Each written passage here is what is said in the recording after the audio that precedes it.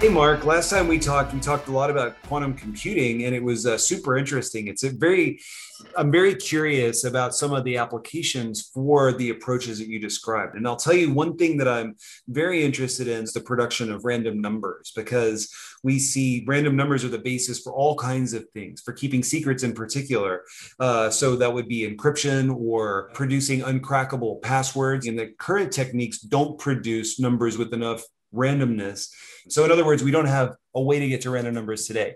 Can you tell me if help is on the way and how?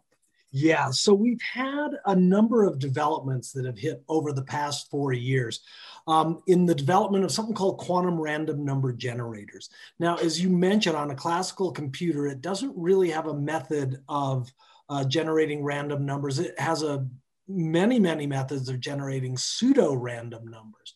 But it's that pseudo part that if you're trusting the encryption of missile launch codes, that pseudo part should make you not sleep at night. Now, the laws of physics tell us that when we get down to quantum size, there are truly random events that happen.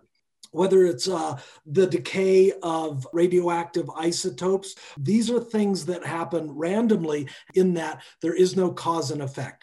They just friggin' happen.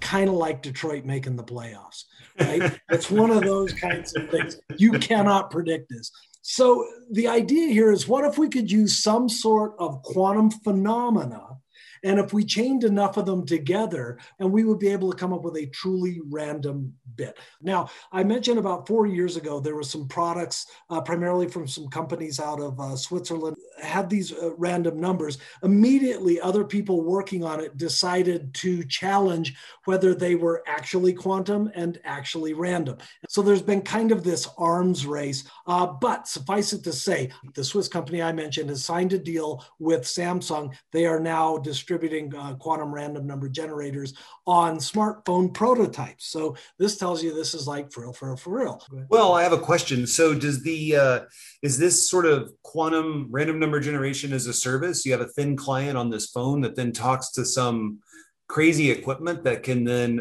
make these observations, or how? Maybe I'm rat holing a little bit here, but I'm really dying to know how this works at all. Well, you've hit on something. Believe it or not, there's this thing out there called entropy as a service, right? Really? Where you can actually call up, and depending upon, hey, I want a number between 1 and 10, or whatever bizarre randomness you want. There are services out there that do have quantum random number generators. However, entropy on a chip is now all the rage. That's what folks are trying to get. And one of the things they're exploiting is something you mentioned in our previous episode, which is that as we scale down silicon circuits, you get to this point where you get electron tunneling, where an electron disappears from the conductor it's on and reappears some other place nearby. So our classical computers, as we shrink them smaller and smaller, they're accidentally becoming quantum-ish. Or maybe they were always quantum-ish, but the effect is starting to be more apparent. Well, you know what? Schrodinger's cat would be rolling over in his grave. Or maybe not. Okay, yeah. 19 geek humor points on that.